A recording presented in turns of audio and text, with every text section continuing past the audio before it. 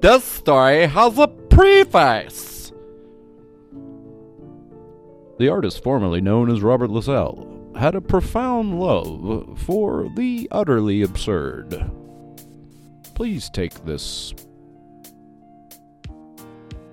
whatever it is, take it with a grain of salt. Up your asshole. Dated 2014. Platitudes on pageantry of life and life's unfortunate lack of longevity leave me breathless from the sigh hole, shoulders hurt from shrugging. I call it poise. First noble truth is, life is shrugging. It'll be over soon. Life is just another thing. I would not recommend life to an inanimate object. If I ever came across such a thing that appeared to me to be a rock, I'd show reverence. You are many elements, I'd say to the alleged rock. Yet I salute the empirically ambiguous audacity with which you displace time and space in inchoate oughtness, opting out of obligatory sentience of carbon-water farce meat that is the absurdity of my observance of you, for I am a spectacle of frustration, a farceur, fraught with isness, from a long lineage of death. And if you were to respond, I'd be apt to beat you with a rock. If and when you slay the savage beast within, you will find only wisdom, and it's a Russian doll with another beast inside that will eat you alive. Beat it with a rock! I feel like I lived 10,000 lives, and I'm starting a new one. I'm in constant amazement that I'm alive. Life's not that short anymore. Life is the most difficult thing I've ever done. Yet, I'm not certain that I've done anything other than what I'm doing now.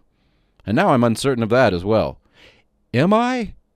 Really, though, am I? I would like to thank Descartes and Moses for my new pink pony bracelet. If the ghosts of ancient philosophers try to bake you a cake and eat it too, tell them the Enlightenment philosophers made ice cream and cookies, and who really wants cake when you can have ice cream and cookies? The appropriate response is, nanny, nanny, boo-boo, fuck you, Aristotle. National Geographic ate tabula rasa with twins and sprinkles. You are who you are at birth. Love and trauma can only whip up the cream and egg filling to add 30% experience to your 70% beast. In Cake's case, it's probably a sheep or goat. And so I have two questions at the pearly gates. Is life only curiosity manifested? And have you read my script? Interior, coffee shop, morning. Narrator. A very sillily dressed man fully utilizes his brand new i7 MacBook Pro by typing a script into Microsoft Word. We slowly pan towards his screen. Eureka! He exclaims. Alleged sentient person reads a script within Robert LaSalle's story about a man writing a script and discovers the self within a script, within a script, within another script. Interior and exterior.